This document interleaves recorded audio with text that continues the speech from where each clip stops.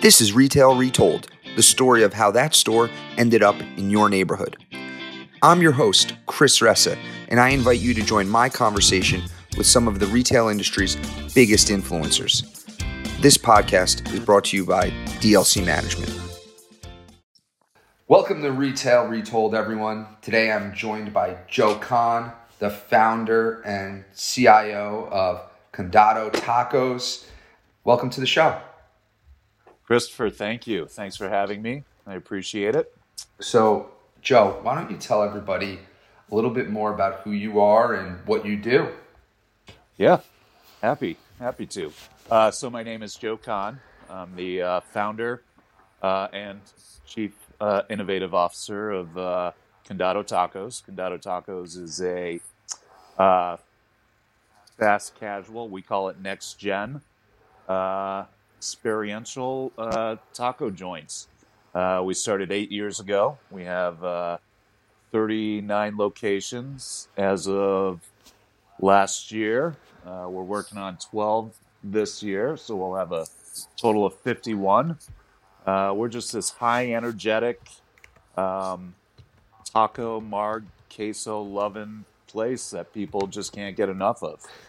Fantastic. So bring me back in time, Joe. What was Joe doing pre-Condado Tacos? Sure. Yeah. So I just turned 50 last year. I think I'm turning 51 soon. Jeez, I can't believe that. But you know, when I was 16, I got my first job. It was at a place called Sizzler Steakhouse, if you remember those. Oh yes. I don't know if they're around anymore. I was a busboy, I believe, and part-time job, and I made my first $8 that day, and I became a restaurant lifer. I couldn't get enough of the cash, so for the last 35 years, I've really just been in every aspect of the restaurant business: server, bartender, management, general manager. I did some consulting, back of house, dishwasher, everything you could think of I did in the restaurant industry. And when I was 38, I had the chance to start my own restaurant. Got it. Yeah. So let's talk about the restaurant space today. So I've had a couple of restaurateurs on lately, and so I try not to talk about this topic, but it seems like it's probably good lessons for everybody. So you owned restaurants in this COVID time period where we had shutdowns. So what was the strategy during COVID? How did you approach it? What did you do?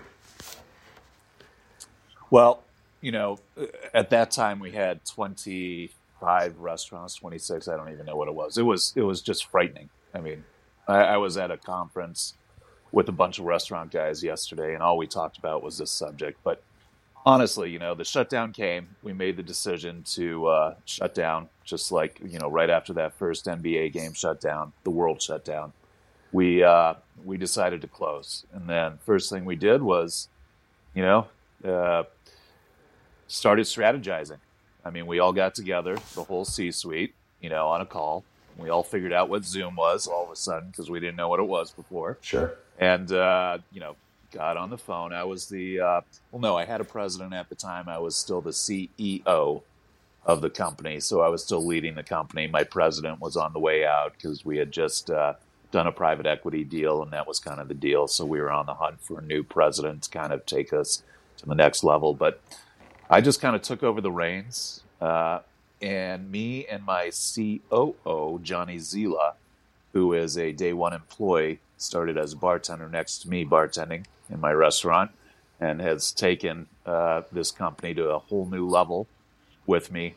We just started strategizing and talking and seeing what's going out there. So, we shut down for about 2 weeks, and then, we had to make the decision of, we didn't know that, there was what was going to happen. So we had to let everybody go, except for the C-suite.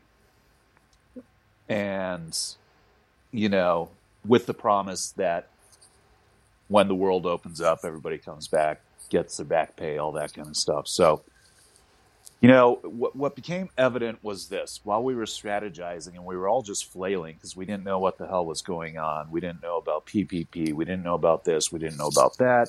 We didn't know if we had enough cash to go, you know, and pay salaries. So it really came down to, we as a company, the C-suite, made a decision to reopen about 6 weeks into it, because what I found was I was trying to get groceries. I was a guy that was so paranoid that couldn't go out even with a mask. Got it. And I was like 90% of the people, I think, in the beginning, because there was so much misinformation out there, that just said, you know, I saw that I couldn't get groceries for 2 weeks delivered. I go, we have to open. If there's people out there brave enough to go and open those doors, we have to. So we got a hold of all our managers, first of all. And all the managers said, yes, I'm coming back. I said, well, we're going to do to go. And you know what's so funny, Christopher? We got so much hell for that. I'm like, but people can't eat. Like, how are they going to eat? We have to open. If grocery stores can't feed you, restaurants have to. So, you know, I think we made a sound decision. I thought that we were a great, you know, partner to our communities, and it needed to be done. So we opened. And you know what? It was exactly like I thought. There was so much demand, we couldn't even keep up with it. So Wow. we literally, and this is funny, but we were, I mean, our 4-5 managers in the restaurant were doing probably just as much in sales as when the world didn't shut down in to go. So we did everything like convenient pickup for people that were brave enough, and, you know, came out to, we did our own delivery, and then, you know, third party, of course, but it was just a grind. And these brave guys that opened these doors, we were so grateful to. So it was pretty evident about 6 or 7 weeks into it that we were going to be okay. So we dipped into our bank accounts. We did all the back pay for all the managers. All the, you know, hourly employees were invited back if they wanted to come back, and they wanted to do the to-go and all that kind of stuff. And we did their back pay, and then we, you know, bonused everybody and made everybody whole and above whole. And, you know, the strategy was just feed people. And then you know what happened during the up and down, shut down, Yeah. open, shut down, back and forth. But honestly, the 6 weeks were terrifying. But we made it through, and we were brave enough to do that. And we had some really brave people that are still, hopefully, most of them are still with the company, that did a great job. Excellent. Well, that's a good story. So I'm curious.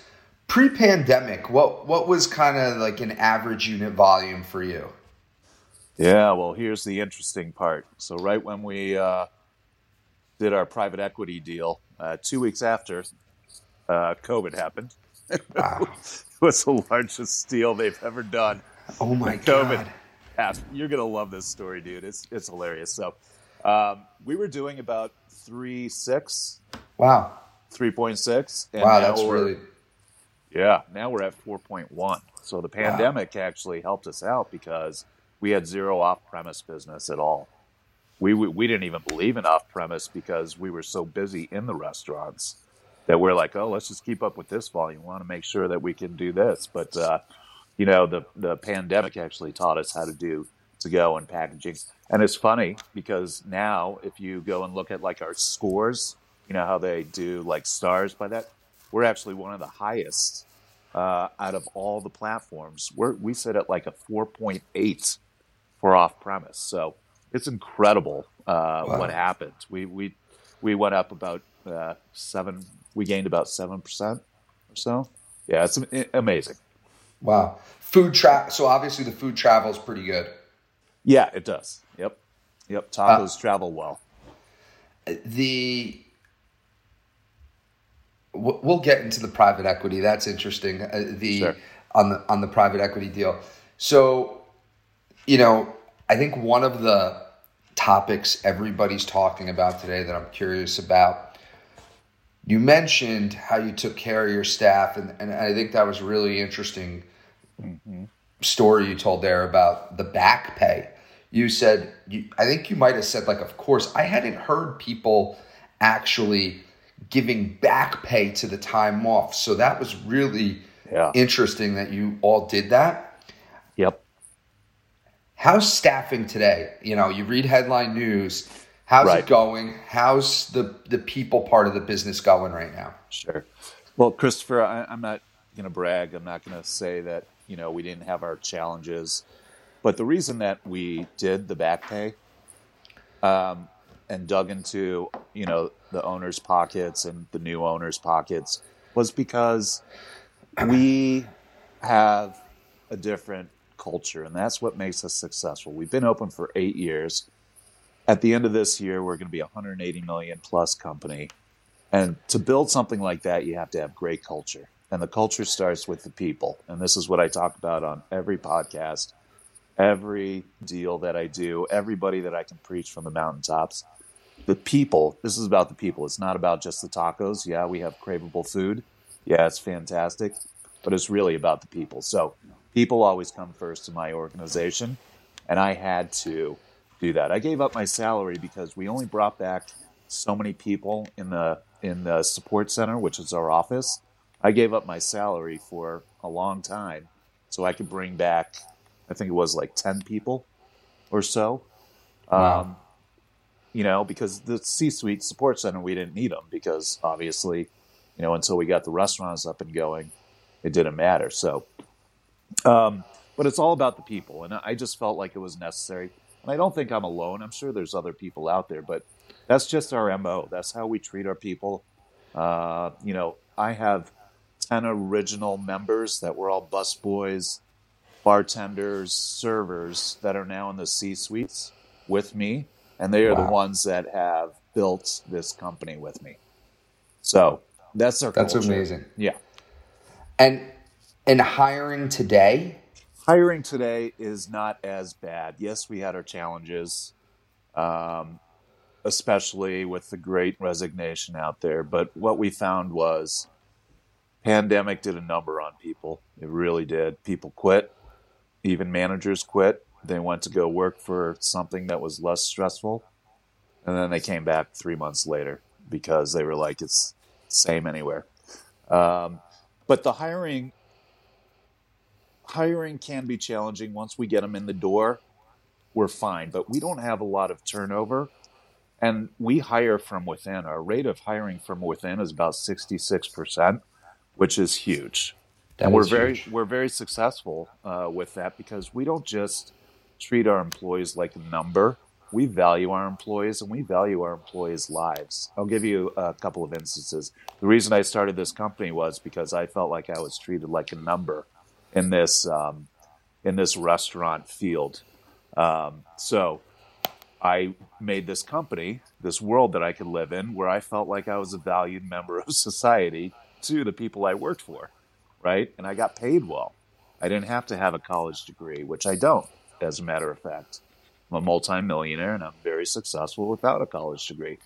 So, and most people in the restaurant business, they don't all have degrees. I mean, it's thought of as that way, but it's not true. That's not how you should value a person's intelligence or, work ethic off of that. So, I pay people 8 years ago, $20 plus an hour in the kitchen. I still do. So we value our people. And once you get to know that, people just flock to us. So we don't have the challenges as much as other people do with hiring because we're starting to get a great name for ourselves, just like In-N-Out does. I think In-N-Out Burger values their employees and pays them about the same that we pay them, which is about the 90th percentile in the restaurant industry, which is way above what anyone else does. Wow. Yeah. Okay. So I want you to thank you for that piece on the market and some of the stuff during COVID.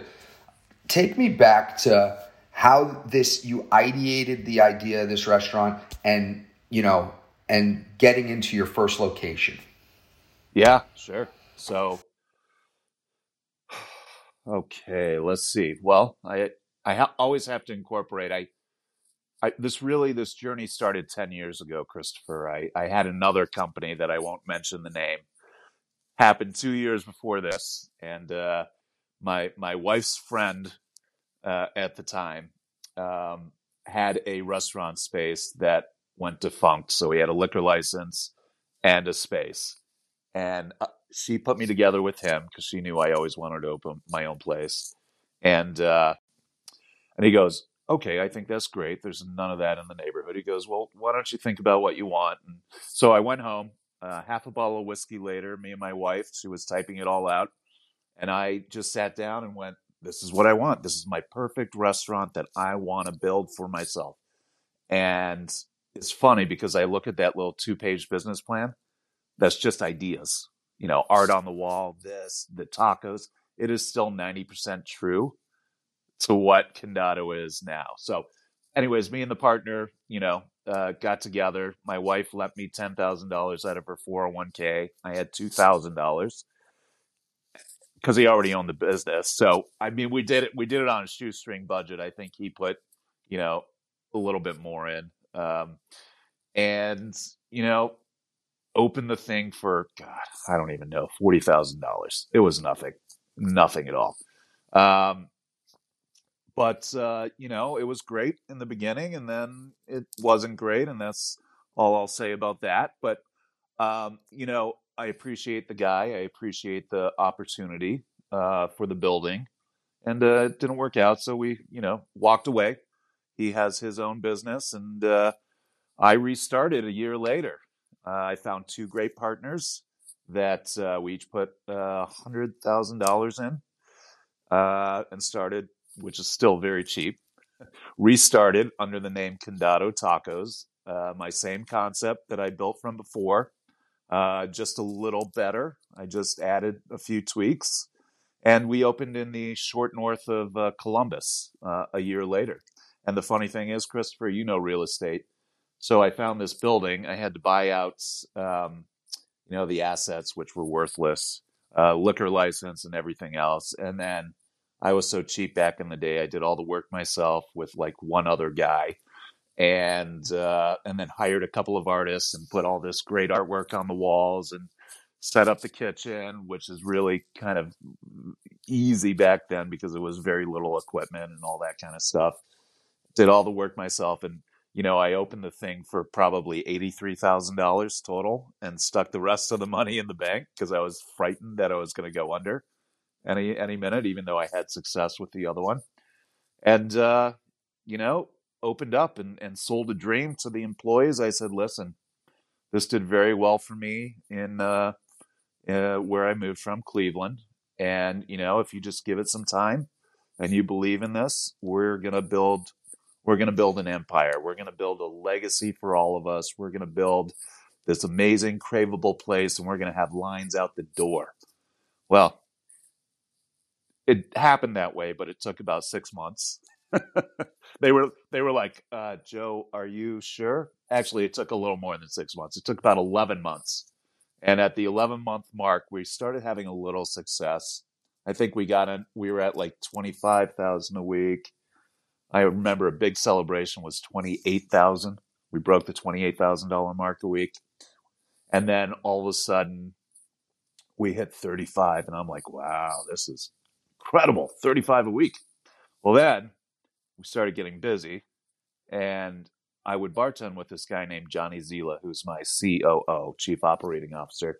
And he would tell me about his experiences in the restaurant business. He was taking a break, just bartending. He had owned a restaurant in Chicago. He had done multi-unit stuff with Red Robin, blah, blah, blah, all over the place. And I go, you know what? You're so much better than me. I go, I've sold you the dream. I will work my ass off, but I want you to be in charge of this. And my promise to you is I'm going to make you a millionaire if you stick with this, and I'm going to make you a partner, and we're going to build an empire. And he took the challenge. He was in charge for about 3 months, and he turned to me in February and he goes, Joe, I'm telling you, by May I'm going to put this thing at 100,000 a week plus. I said, you're joking. He goes, nope. And literally, Cinco de Mayo, our first week, that we hit $104,000 that week, and then we were just off to the races. And after that, there was lines Wow. around the building for a whole year until I had the courage to well, not courage. I'm sorry, that's the wrong word.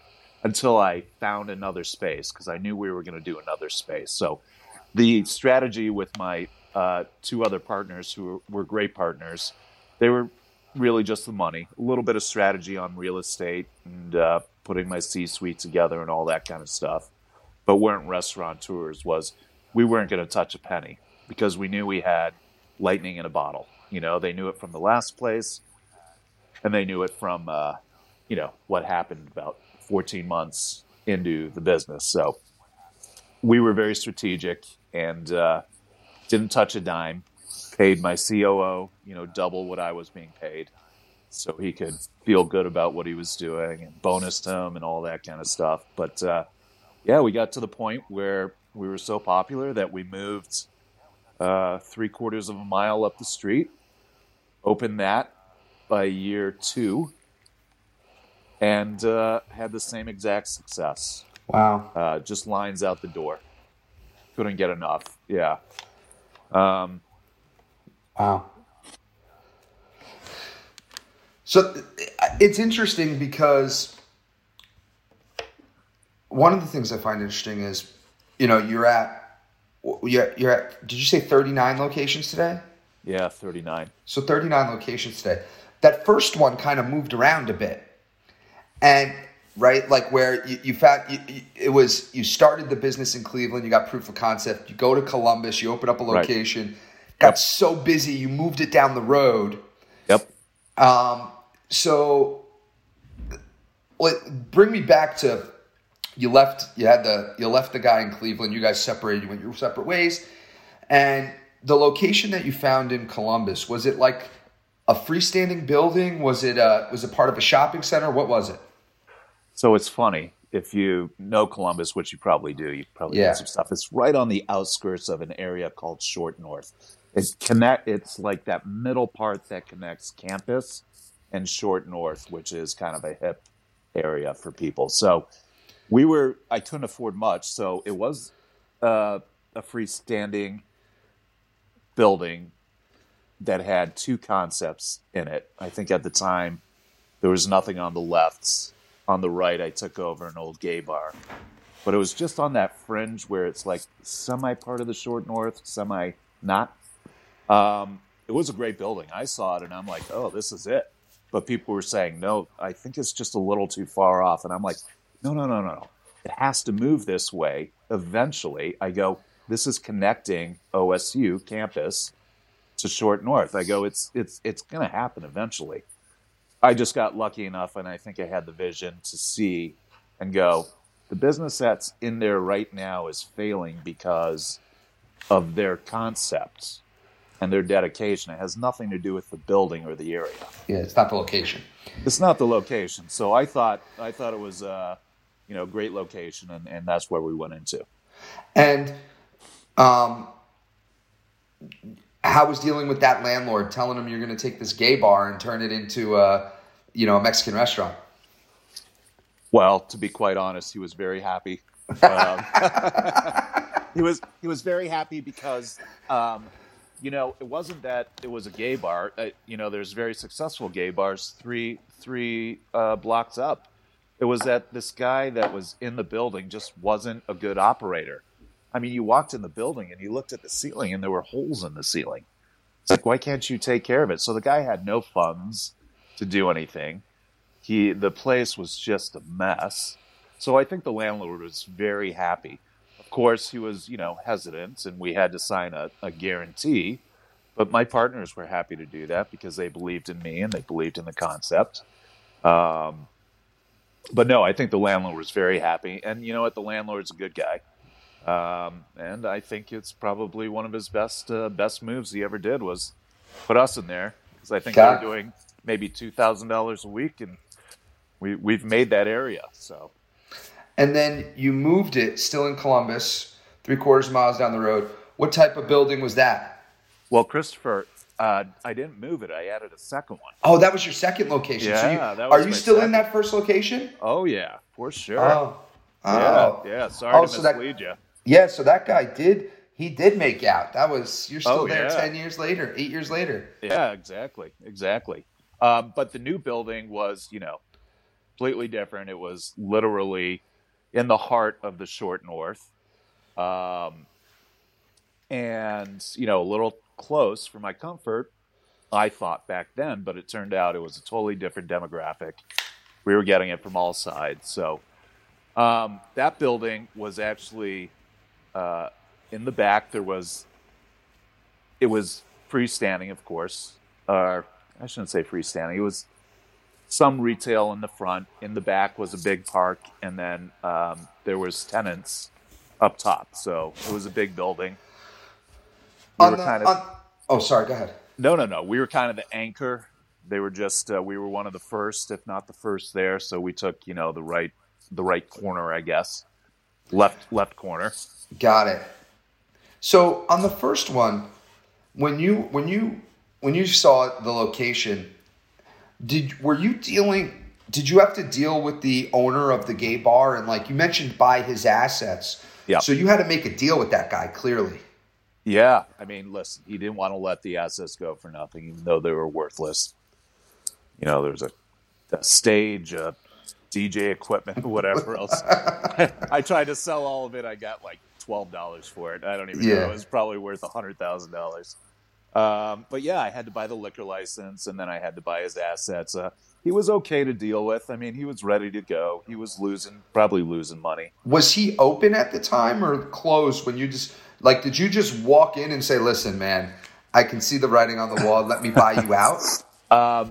I looked at the space by the outside, and I could see in a little bit, and I go, this guy is not doing well. I think, knocked on the door, and he answered. His name was Red. I think Red. I don't know why, just Red, but they called him Red. And I go, are you guys open? He's like, we're only open for about another month or so. We're not sure what we're doing. And I said, well, can we talk? And he's like, oh, I just hired a broker. And so he gave me the broker's number, and I went through the broker. The broker was a piece of work to deal with, as they are, the rinky-dink brokers like that. But I shouldn't say that. He's a nice guy, but he was, it was our first time getting to know each other. But no, I mean, listen, it was all fine. It was a quick process. It was like 2 weeks, barely any negotiation. And got it. So you make a deal with him, and then you call the landlord and say, I'm going to save you. I'm going to save you. No. We had to get sign off from the landlord. Yeah. The assignment. Yeah. Yeah. So, I mean, we had to go through that. The landlord came and sat down with me. I invited my partners down. They were the money, not just the money. I call them the money, but they were much more. They were a third of the money, I guess. But they had their own money. I had nothing to guarantee. So they had to be there, and they helped me negotiate the lease with the landlord. And I think he gave us a 1-year guarantee, 1 year rolling, something like that. It was really an easy lease. Awesome. Not much to negotiate, but I think he was happy to have those guys out. Amazing. Well, cool story. I love that. Thanks, I bet a lot of people don't know that the first Condado was actually once a gay bar, so that's a pretty cool story. Well, it was not just it was a gay bar and a exotic dancers, I think. Whoa. Yeah, it was pretty cool. Whoa, cool. Very cool. Yeah. So let's fast forward, I guess, 5 or 6 years. Yep. And now you're making a deal with private equity. Yeah. How'd that all go down? What were you thinking? Because I think this is an interesting point, because as restaurateurs go, there's a couple different avenues that you see them go, right? Especially at that point of like, you said 12. So I guess at that point you're in the mid-20s locations, low 20s, you're doing good volume, they see the growth, and people either start to do one of two things. They either start franchising, Right.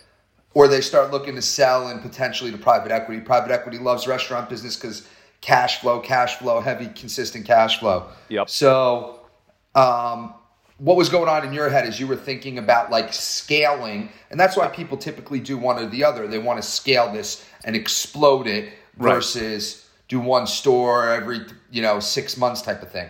Yeah. Well, that's interesting. What's interesting about it was we were at about 13 stores, believe it or not. We just generated so much cash flow. And I mean, our payback was less than a year on these. Wow. It was incredible. But never thought about franchising. In fact, I think franchising is the kiss of death, especially if you don't have your infrastructure in place. And I was setting my infrastructure up by the second store, meaning my support center. All the money went to my CFO. I hired a CFO. I hired an HR director. I hired all these people that I needed front-loaded before I got in there. But private equity was the way to go. And it wasn't just about the money. It was more about the experience from private equity on how to grow and how to scale. You know what I mean? So yes, the money was nice, but I didn't sell very much of my stake. My other partners cashed out almost completely. No, private equity was the way to go. That process, my CFO was with the place called City Barbecue, and he had just done a transaction. I'm familiar with them. Yeah. And so he's really the one that taught me what the hell private equity was and how to build this thing and where we were going to go with our dreams. And so he had a broker named Ashish from BMO at the time, Bank of Montreal. And he gave him a call and said, "Hey, I'm working for this new concept. It's really special. Why don't you come take a look at us?" Came and take a look at us. And, we sat down. My partners were hesitant. And I was like, well, I think it's time to get the word out. So me and one of my partners went to New York with Ashish. We did just a little coming out teaser party, kind of thing. And we met with little road show. Yeah, we met with 20 private equity guys. Just gave them little teasers, 30-minute teasers. I'll tell you the funny story, Christopher. The first person that entered the room, his name is Christopher Artinian, was with Beekman. Beekman Private Equity out of New York. I fell in love with this guy. He was from Morton's. He was the ex-CEO, and he believed in culture. When he left that room, I go, we're going to end up with these guys. And we interviewed 20 other firms and went through the whole process. It took a year and a half, and we ended up with Chris. And actually, the funny story is I took him away from private equity. He's now my CEO. Oh, my goodness. I know. Isn't that crazy? That is crazy. Yeah. Well, sometimes the private equity guys, they have these hired gun CEOs because they're buying businesses. Yep. And when they buy businesses, sometimes they change management and they put their guys in. So You see that sometimes. But this is a little different of a scenario. If you were doing 3.6, right, a location, 13 locations, I mean, they were probably looking like, oh my God, this is so young. And this guy's got a $35, $45 million business. Exactly. This is, they got to be, they were chomping at the bit, I bet. Well, I think they all were, but they believed in us more than the others, obviously, because, it came down to 5 or 6 of them. We really believed in Beekman and especially Chris and John Triano. I really like John Triano, the founder of the private equity firm. He's just such a great guy, communicator, and follows through with his word. He's one of the owners of the Florida Marlins. He's just a great guy, just really down to earth. But they were all chomping at the bit, but I think they were smart. I mean, listen, they paid the highest valuation they've ever paid, and now the business is worth 6 or 7 times more than what they paid for. In a short, in a short 3 years. So we thought we put one over on them. That's not the case. They put one over on us because they believed in us so much. We had no idea this thing would be as big as it was, as fast as it was 3 years later now. So, And how are you thinking about what markets you're looking at? Like when I go to your website and I look at locations, yeah. you're in a bunch of different states. Yep. How do you guys think about where you want to go next and what markets you're going into? Yeah, we're very strategic. I mean, I have Jason Siegler. I hired probably 5 years ago as the VP of Real Estate and Development. He came from Brio Bravo. He was their real estate guy for all those years. Tremendous guy, tremendous mind, really honest, very down to earth, and doesn't overblow anything. He's very real about where we should go and numbers and all that kind of stuff. Great guy, best in the business. I've never found somebody better than him. Even private equity, who has like 5 or 6 other concepts, says that Jason's the best. But our strategy from the beginning was Midwest, secondary, tertiary markets, because we don't want to go to a New York, a Chicago. They've seen things like us before, right? We didn't want to go there right away to do something like that. They wouldn't be impressed. You have to get your shit together. So, it was really Midwest. So started out in Columbus, so Ohio, and then we slowly filled up Ohio with a few. And then I knew that Pittsburgh was just close enough that they would maybe know our name. So I went to Pittsburgh. Then after Pittsburgh, I think I came back to Cincy. But the strategy is really, here's the interesting part, Christopher. We do our own distribution. We have a scratch fresh kitchen, our commissary, is 26,000 square feet. And we have our own trucks. We do everything ourselves. So we produce the food. We do our braises overnight, 14 hours, get in the morning. We tear them apart. We do everything. We braise them. We cool them down. We do all this stuff. We sous vide our stuff.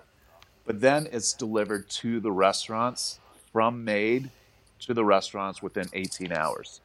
Wow. And one of our secrets to success and craveability is that we keep everything in a centralized location. Not all of it, 80%. But it's done fresh every day and delivered to the restaurants versus them doing it in the restaurants. Maybe the recipe changes just a little bit here and a little bit there. We don't let that happen. We want it to be consistent and craveable. So as you get bigger, you're going to need more commissaries, clearly. We think we could probably do about 150. In this commissary? Yeah, we're super efficient.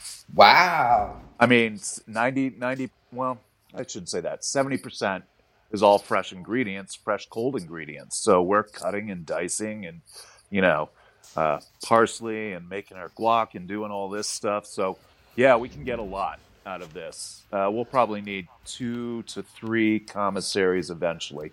But the strategy is, right now, Midwest, and now we're going as far as the South. We're in Nashville.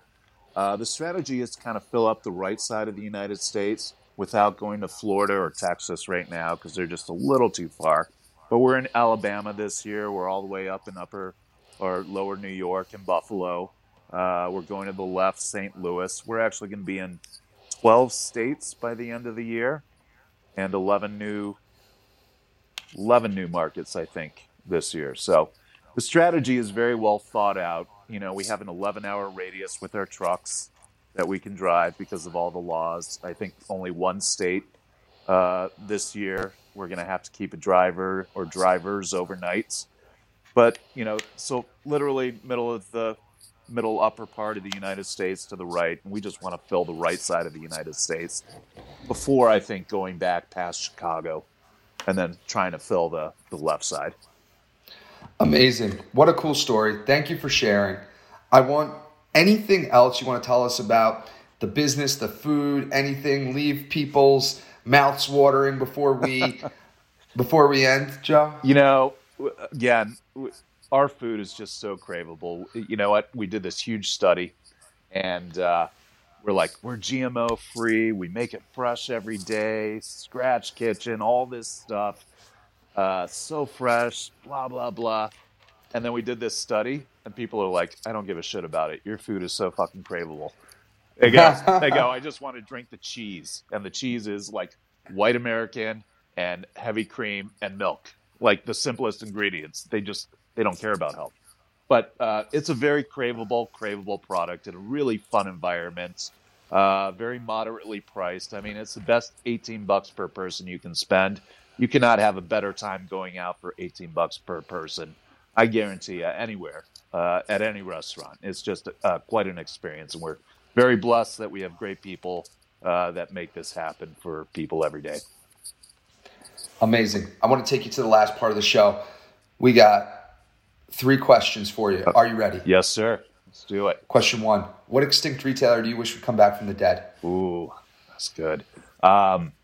Showbiz Pizza. I had huge memories growing up as a kid. I remember every Saturday my dad would take me and my sister and we would go, and they had like these animated animals that would play a band. It's what Chuck E. Cheese, I think, turned into. And there was little games all around, and probably the worst pizza ever, but to us it was the greatest. But I have very fond memories. I would love to see Showbiz come back into existence. Next question. What is the last item over $20 you bought in a store? Oh, gosh. Last item over $20 that I bought in a store. I think that was probably yesterday while I was stuck in the airport for 5 hours because of the FAA outages. I think I bought these headphones that I'm wearing right now. Amazing. Last question. If you and I were shopping at Target and I lost you, what aisle would I find you in? Oh, gosh. You'd definitely find me in the electronics aisle. Got it. Yep, looking for something, either a game or whatever new piece of technology is out there. Well, everybody, if you want to have an amazing experience for $18 a person, you got to check out Condado Tacos. Awesome. Christopher, thank you so much for having me. This was a blast. I appreciate it. Thank you for listening to Retail Retold. If you want to share a story about a retail real estate deal that you were a part of on our show, please reach out to us at retailretold@dlcmgmt.com. This show highlights the stories behind the deals from all perspectives, so it doesn't matter if you are a retailer, broker, entrepreneur, architect, or an attorney. Also, don't forget to subscribe to Retail Retold so you don't miss out on next Thursday's episode.